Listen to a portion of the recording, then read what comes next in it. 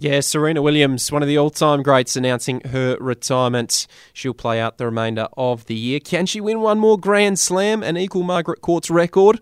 Well, not so sure about that, but geez, she's been an absolute star. And joining us down the line this afternoon to talk all about it is the high-performance manager at Tennis Australia, Goran Marijan. Goran, welcome to the program. Oh, mate, thanks for having me. No, thank you very much for your time. Much appreciated. Goran, what were your thoughts initially when Serena Williams did announce her retirement? Did it come as a surprise to you, or did you maybe expect it? I probably expected it. She hasn't played much lately. This tournament now is only her second tournament of the year, so I did expect that it was coming, and obviously she is getting. She's in her 40s now, I think, so it's expected and probably a nice way to go out at the US Open. Certainly. I mean, where does she rank amongst the all-time greats for you? Couldn't quite reach Margaret Court for that 24 titles, has ended up on 23, potentially could win another one at the US Open, but where does she rank amongst the all-time greats? Oh, she's, right up there. I know she couldn't reach Margaret Court's record, but, unfortunately she lost the last 4 in a row finals to actually meet that record.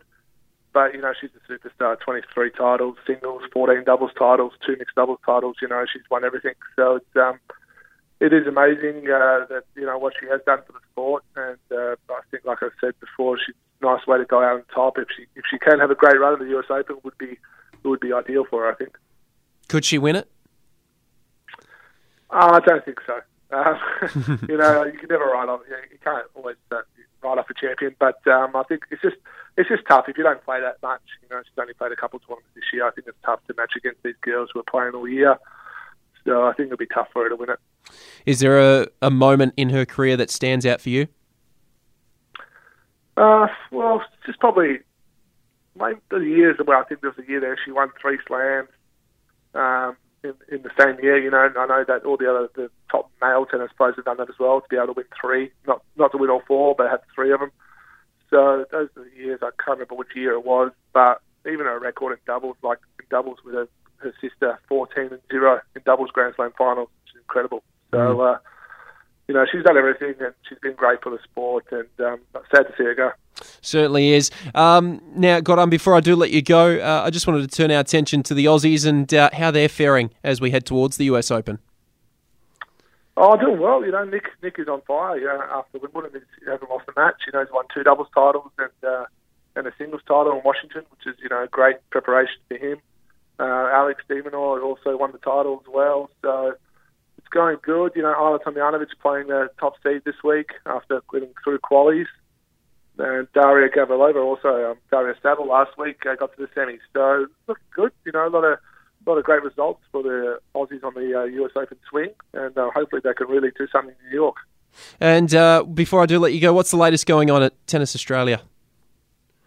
Well, I'm here at Tennis West here. We've got the squads going on every afternoon. Unfortunately, the weather hasn't been great lately, so we haven't been able to get on court so much. But it's been great here. We've got a couple of young, good players who hit the road. Madison Inglis was here last week, and she hit the road on Monday night to play Vancouver and then the US Open qualies. Ashra Sharma was here a few weeks ago. Talia Gibson, Taylor Preston.